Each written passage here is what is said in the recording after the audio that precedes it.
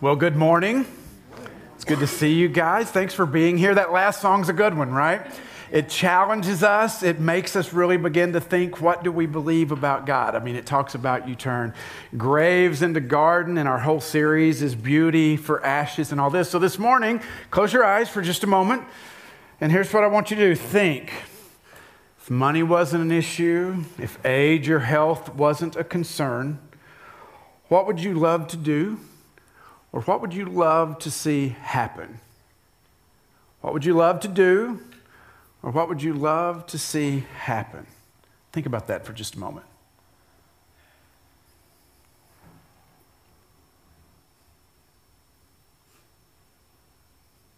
This is like personally.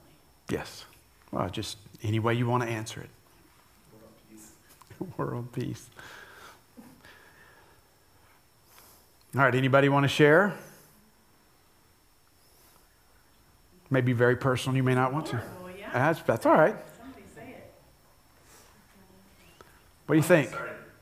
I buy new hair. Not new hair for Tim. Okay, there we go. New hair.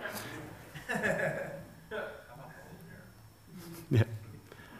Anybody? Travel around the world. Travel around the world. That's not bad. Yep. Absolutely. Get a PhD. Okay. Aspirational there. That's good. A month with all my family and no agenda. Okay. A month with all my family and no agenda. Awesome. Now, you don't have to share this next part out loud, but here's the question. What keeps that dream from happening?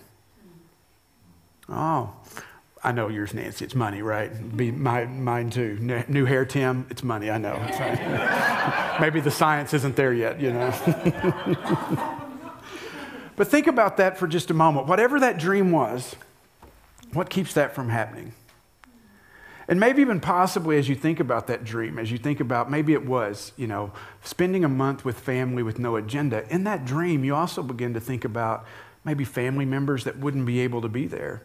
Maybe those that are no longer with us, those maybe broken relationships that would prevent others from coming.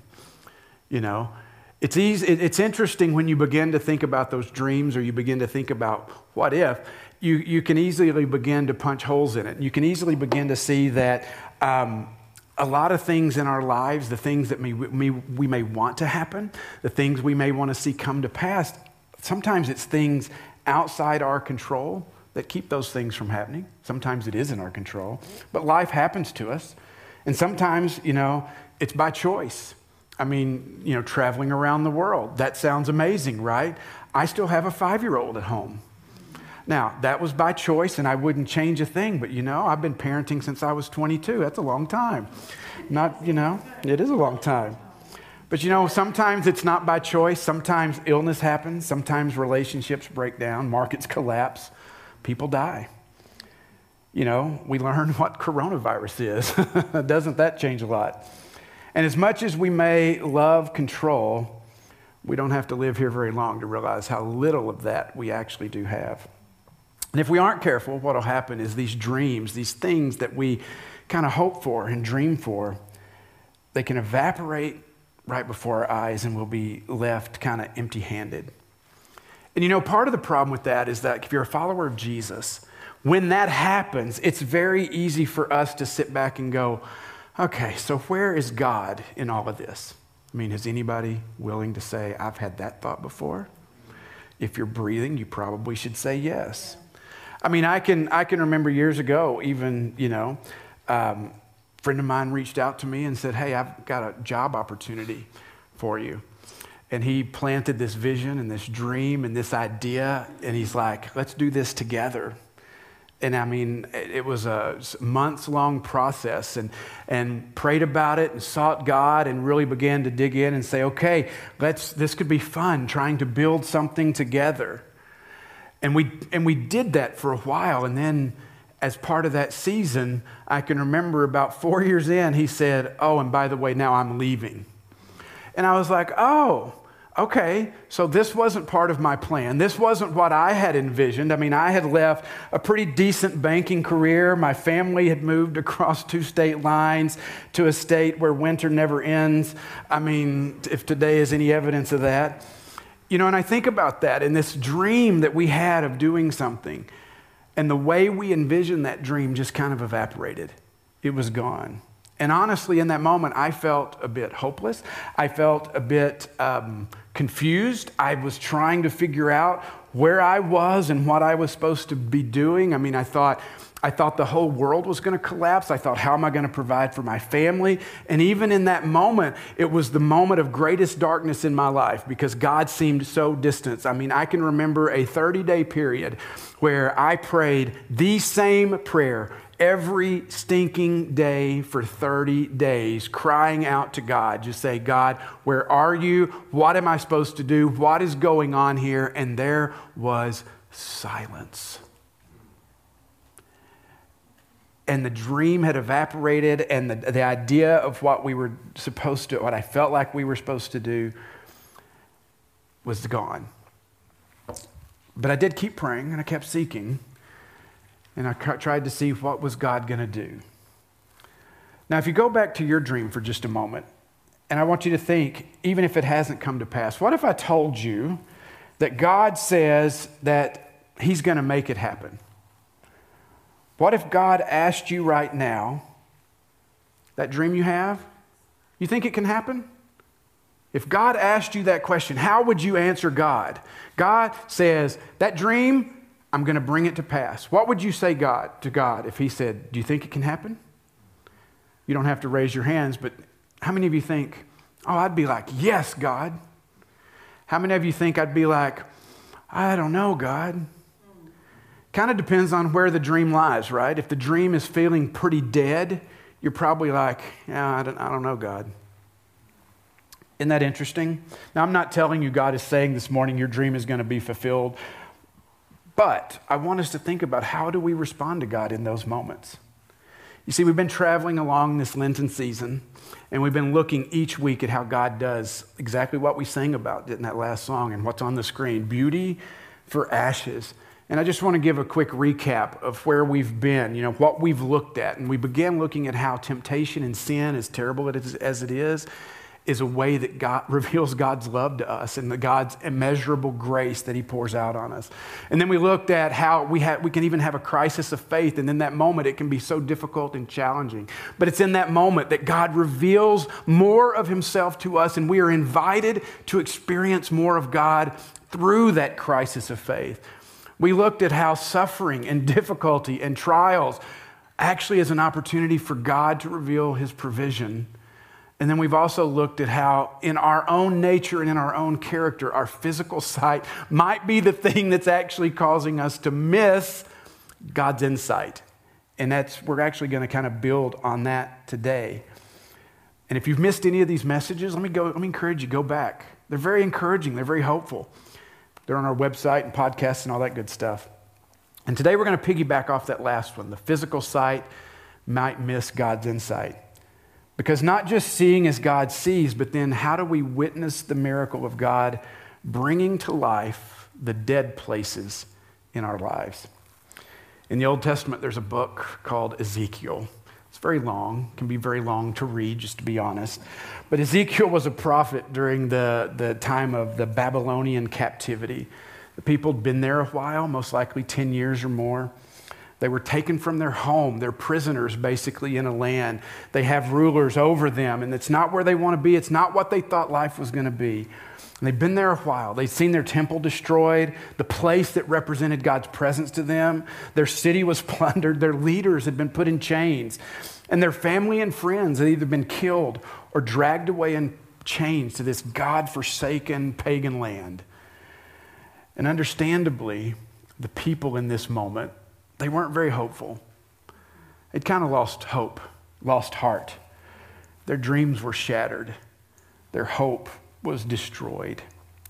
And then we have this very interesting interaction between God and Ezekiel. It's found in Ezekiel chapter 37. And God shows Ezekiel something here that is going to hopefully restore hope and going to remind God's people then, and hopefully us today, that even when all seems lost, God is still in the business of bringing things back to life.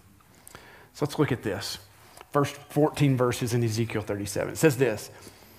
Ezekiel's talking here. He says, "The hand of the Lord was on me, and he brought me out by the Spirit of the Lord, and he set me in the middle of a valley, and it was full of bones. He led me back and forth among them, and I saw a great many bones on the floor of the valley, bones that were very dry. God asked me, 'Son of man, can these bones live?' I said, 'Sovereign Lord, you alone know.' Then he said to me, 'Prophesy to these bones and say to them, dry bones, hear the word of the Lord. This is what the sovereign Lord says to these bones. I will make breath enter you and you will come to life. I will attach tendons to you and make flesh come upon you and cover you with skin. I will put breath in you and you will come to life. Then you will know that I am the Lord.' So Ezekiel says, I prophesied as I was commanded. And as I was prophesying, there was a noise, a rattling sound, and the bones came together, bone to bone. I looked, and tendons and flesh appeared on them, and skin covered them. But there was no breath in them. Then he said," God's saying, or Ezekiel says, "Prophesy to the breath, prophesy, son of man, and say it. This is what the sovereign Lord says. Come, breath from the four winds and breathe into these slain that they may live." So Ezekiel says, I prophesied as he commanded me, and breath entered them, and they came to life and stood on their feet, a vast army. Then God said to me, "Son of man, these bones are the people of Israel. They say our bones are dried up and our hope is gone. We are cut off. Therefore prophesy and say to them, this is what the sovereign Lord says. My people, I'm going to open your graves and bring you up from them. I will bring you back to the land of Israel. Then you, my people, will know that I am the Lord. When I open your graves and bring you up from them, I will put my spirit in you and you will live. And I will settle you in your own land. Then you will know that I, the Lord, have spoken. I have done it, declares the Lord." Any zombie lovers out there? Walking Dead, Night of the Living Dead kind of stuff. I mean, this is kind of what we're looking at here, right? I mean, this is some kind of crazy dream. I mean, as you read this, you kind of want to go, what mushrooms had Ezekiel been taken right before this happened? Now, I say that jesting because I want you to know God did speak to him in a vision, and God continues to speak to people even today in visions and dreams. So we don't want to discount that or assume that God doesn't continue to speak this way. He does. But what a start for Ezekiel.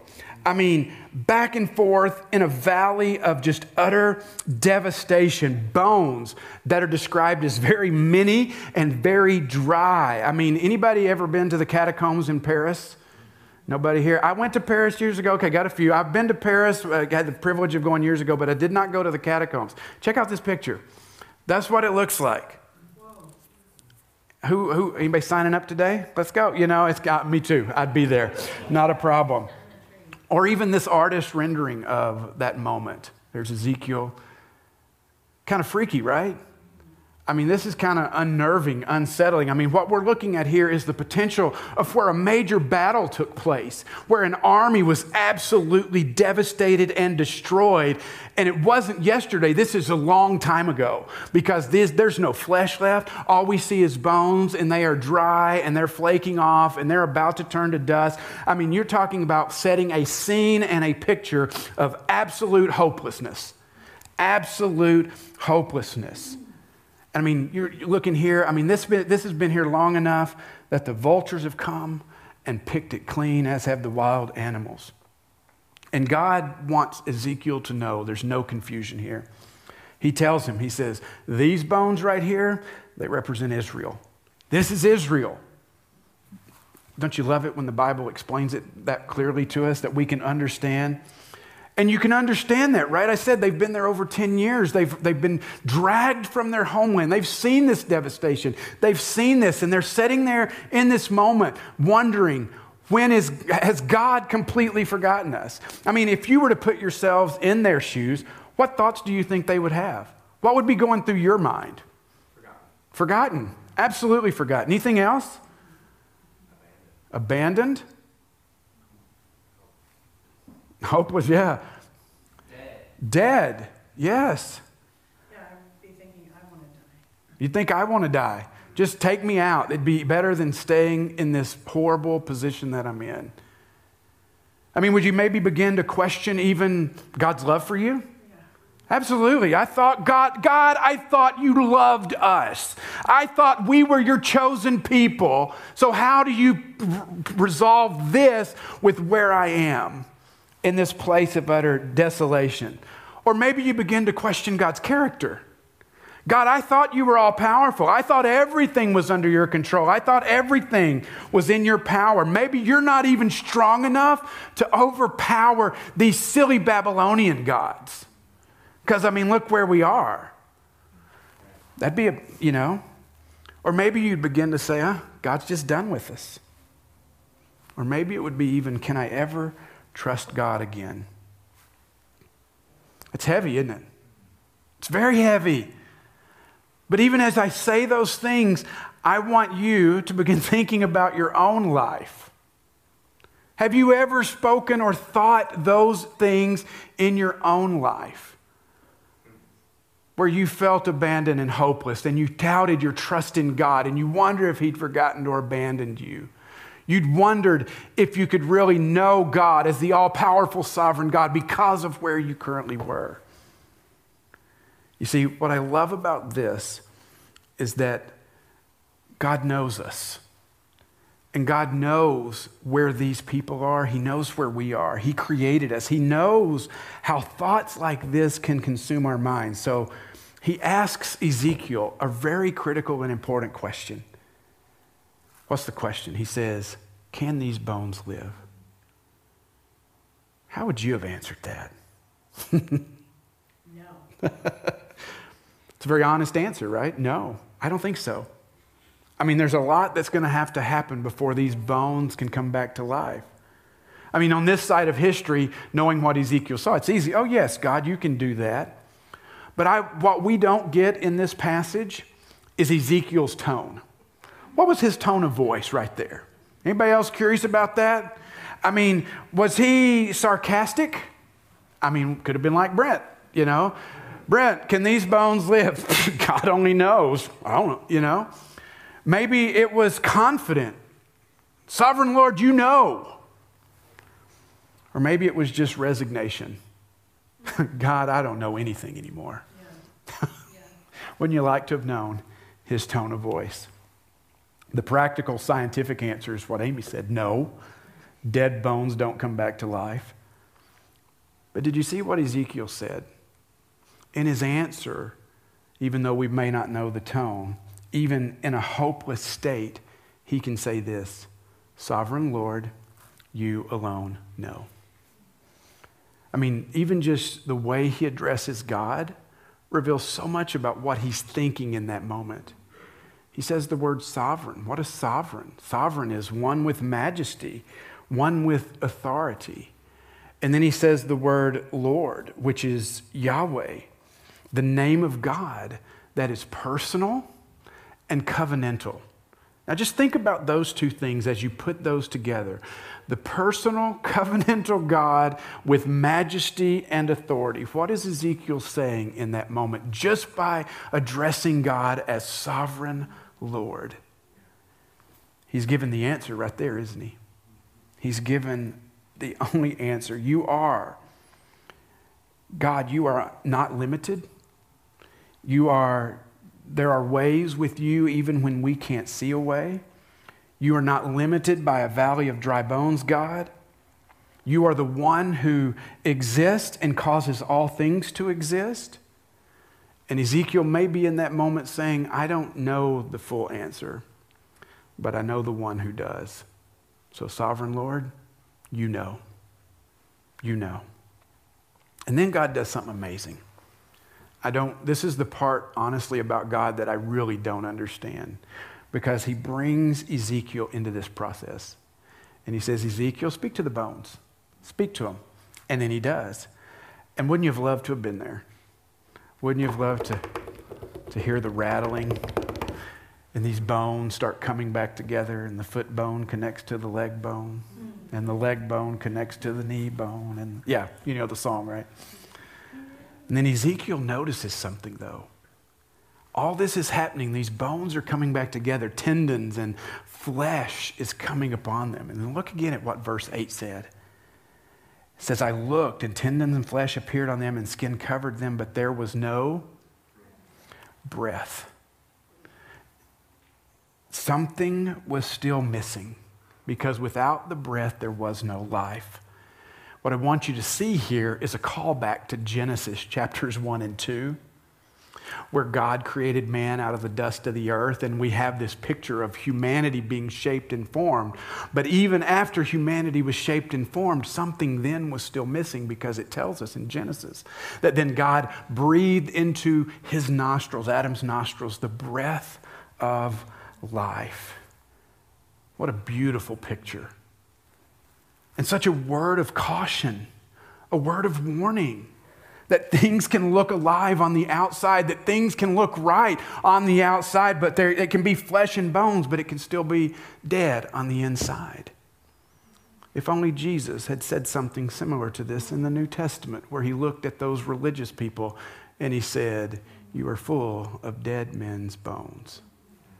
How critical the breath is. And the same God who breathed life into humanity at creation is the same God who tells Ezekiel to speak to the breath, the ruach, that nice Hebrew word, a Hebrew word that appears 9 times here, and it's translated 3 different ways: wind, breath, and spirit. And if after the wind, the breath, and the spirit enters those lifeless bodies, guess what happens? They come to life. It's that spirit, it's that breath that reanimates them, that gives them the life. Isn't it beautiful? It's beautiful. It's a story in the New Testament.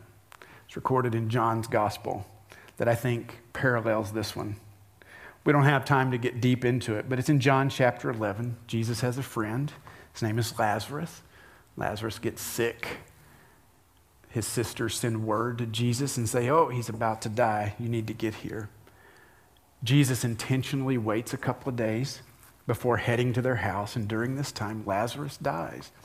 And he's buried. He's put in a tomb, stone put over in front of it. And when Jesus shows up at the house, he's greeted by Martha. And she says, Jesus, if you'd been here, he wouldn't have died. But then she says to him, but I know that even now God will give you whatever you ask. I was reading that this week and I thought, there's a real similarity here between what Martha says and what Ezekiel says. God, sovereign Lord, you alone know. Both of them have the same understanding of who they're dealing with. That death, physical death, the death of hopes and dreams, really will cause us to examine what we believe about God. Does he care? Can he act? Will he see me through this? And both responses, Ezekiel and Martha, are both showing a trust and a faith in God, even when they may not know how. A little later, Mary comes to Jesus. She seems a bit more emotional than Martha. She throws herself at the feet of Jesus and she says to him, if only you had been here, he wouldn't have died. If only. Powerful words right there, right? If only. I wondered, how often do we get caught up in our if onlys in our own life that contribute to the death that we feel in our lives and the dreams? If only I'd gotten that job. If only my parents had loved me. If only I hadn't been abused. If only my loved one hadn't died. And often that's where it ends. But imagine in that moment with the conversation with Mary, Martha, Jesus, if that's where it ended. If they'd looked at Jesus and just said, but don't worry about it, it's too late. If Ezekiel had said, it's too late, God, it's too far gone. But with Mary and Martha and Ezekiel, they all experienced something that Jesus was going to show them, that with him, it is never too late. Life may not always look like what we expect, but it is never too late for Jesus to bring life, ever.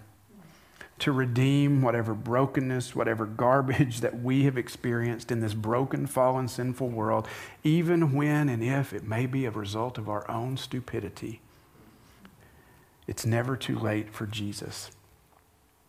If you keep reading John 11, you see that Jesus is moved with compassion. I love that. He's there. He's with them. He does not, this distant God, this stoic God that's just kind of standing far off. In fact, that's where we get the shortest verse in the Bible, John 11:35. Jesus wept. And it says, and deeply moved, he approaches the tomb. He tells them to move the stone. He's going to do something. Martha's like, oh, but Lord, he's going to stink. Love that. And it says there that Jesus prays, Father, I thank you that you've heard me. I know that you always hear me, but I said this for the benefit of the people standing here, that they may believe that you sent me. When he said this, Jesus called out in a loud voice, Lazarus, come out. And the dead man came out, his hands and feet wrapped with strips of linen and a cloth around his face. And Jesus said to them, take off the grave clothes and let him go. Some parallels here to Ezekiel, isn't there? Bones coming back to life, movement coming from this tomb. Could you imagine being there and watching that body? That'd be a little freaky. And there he was. You know what Jesus said next? Unwrap him. I'm sure in that moment they needed to be told that because they're probably there with their mouths open like, what just happened? Hey, guys, could somebody let the man go? This is the 5th Sunday of Lent. We've only got 2 weeks before Easter. And here we absolutely see beauty from ashes, don't we? What a beautiful story. It's easy for us to feel like the Israelites in Babylon or maybe Mary and Martha staring at a tomb. And let's not soften this. This isn't some metaphorical hope lost or metaphorical death. No, this is real. These people were genuinely experiencing hopelessness and death. They had great loss. Like those bones in the valley, their hope was just dry, dusty, picked over with nothing remaining. You see, we sometimes in church like to sugarcoat things and just, following Jesus is great and everything will be roses and sunshine and you don't ever have to worry about anything. Is that anybody's experience here? Death is real. And I asked you in the beginning about your dreams. Where have you seen death in your life? Maybe it's been a literal death and you still feel the grief, but maybe it is the death of a dream. This morning, I want us to hear the words of the Lord. He has not forgotten. He is not indifferent. God cares. And his words, I want us to experience is his ruach, his breath that brings life. You see Jesus at the tomb of whatever death you've experienced and see the one that's deeply moved and troubled in spirit. See the Savior who weeps with you and realize that as it was and is and always will be, it is a God who brings life from our dead places by the power of his word and the receiving of his Spirit. A couple things here as I close. The first is just simply this. The Spirit is critical. There is no life without the Spirit. There is no life without the breath of God being sown into our lives, breathed into our lives. I mean, I love this image and picture. Even in the end of John, you see this image of Jesus with his disciples, and it says he breathes on them, and they receive the Holy Spirit. And we see the mighty rushing wind in Acts, the day of Pentecost, and how that is life-giving. And I just can't help but wonder, how often do we try to settle for cheap imitations and run after pseudo-life? Thinking these things are going to bring about life, that we can do it on our own. We can find fulfillment in our own activity, in our own religious duty in these things. Or often we just stay busy because if we stay busy enough, I won't have to face the emptiness. I won't have to feel, and I can ignore the dead places. Or we try to self-soothe or self-medicate, or we try to, fill our lives with entertainment or even food or these things. And we're really just missing the Spirit of God. The Apostle Paul, in his letter to the Jewish and Gentile Christians in Rome, he reminds us of this. He says, "But if Christ is in you, then even though your body is subject to death because of sin, the Spirit gives life because of righteousness. And if the Spirit of him who raised Jesus from the dead is living in you, he who raised Christ from the dead will also give life to your mortal bodies because of his Spirit who lives in you." Did you catch that?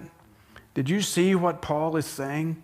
In 2 weeks, we're going to be celebrating the resurrection of Jesus, and Paul is saying the same power that raised Jesus from the dead is the same Spirit that can raise and resurrect the dead places in our lives, even when we are completely hopeless, even when we really have no faith, when everything seems desolate and gone and defeated, the Spirit of God can still bring life.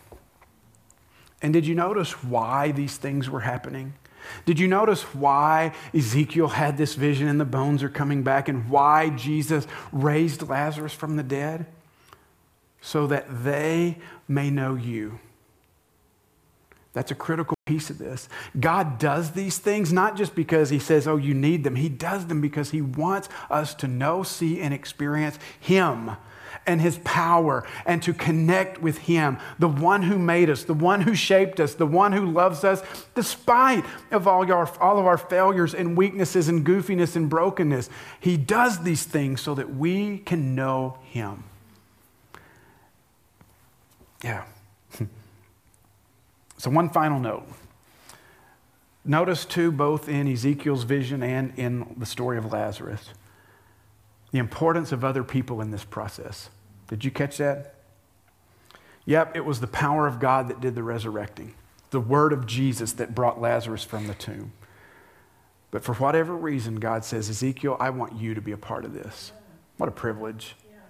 And as Lazarus comes out, like I said, Jesus needs to look at them and say, hey, take those grave clothes off him. Death still clung to Lazarus. He needed others to help him walk in his new life. Isn't that amazing? And that same God is inviting us to be a part of the resurrecting that he is still doing in our world today. So I just close by asking this. Are we willing to face the dead areas in our lives? Do we believe God cares and God can resurrect those areas that have died? What may appear dead to us is not dead to God, and he is still in the resurrection business. You see, the story I shared in the beginning about me, my dream, the dream that I was asked to be a part of, yeah, it completely crashed and burned, even to the point of losing a 10-year friendship after it. It was kind of wild. But it was here at Ashworth, and that season I went through was one of the hardest of my life. Uncertainty, unclear what I should do, didn't know what the future held. Little did I know that God would take a dream that died and do something honestly I never considered. Now, if you were to ask me in that moment, what do you want? I'm sure I could have come up with 100 other things that would not include being pastor of this church. But those crazy people, 12 years ago at Ashworth, asked if I would step in. In that moment, I had clarity. I thought, okay, yeah. This is what God wants. 6 months later, they asked me to become the lead pastor. You see, what I thought was dead and lost wasn't. It just shifted. And God breathed his life-giving spirit into a new dream. Who needs to hear this message today? Who needs to hear the message that whatever's dead in us, God can resurrect? It may not be like we think. It may not be like it was, but it can be resurrected. Who needs to hear the message today that maybe you're Ezekiel, or maybe you're the people Jesus spoke to, and the message of God for you today is go to someone that you know is struggling, that you know has no hope, and you be the one, like Ezekiel, to speak the words of life. You be the one to go cut off the grave clothes, the death that is still clinging to them, and help them walk in newness of life. Why does God do that? I don't know, but praise God he does. Praise God that he gives us that ability. So I'm going to ask the worship team to go ahead and come back. And as they lead us in a final song, I want to encourage you. If you need hope, if you feel the dead places in you, will you just turn to somebody next to you? You can find me. Liz is at the back. You can find Matthew. You can find just about anybody in the room. and just maybe have them pray for you. You see, in the John passage, what I didn't read to you was the famous words that Jesus spoke, where he said to the people, he said, I am the resurrection and the life. This morning, I want you to hear his words to you as Jesus looks at you and as you feel broken and as you feel dead. And he says to you, Jesus is saying to you this morning, I am your resurrection and I am your life. Let's pray.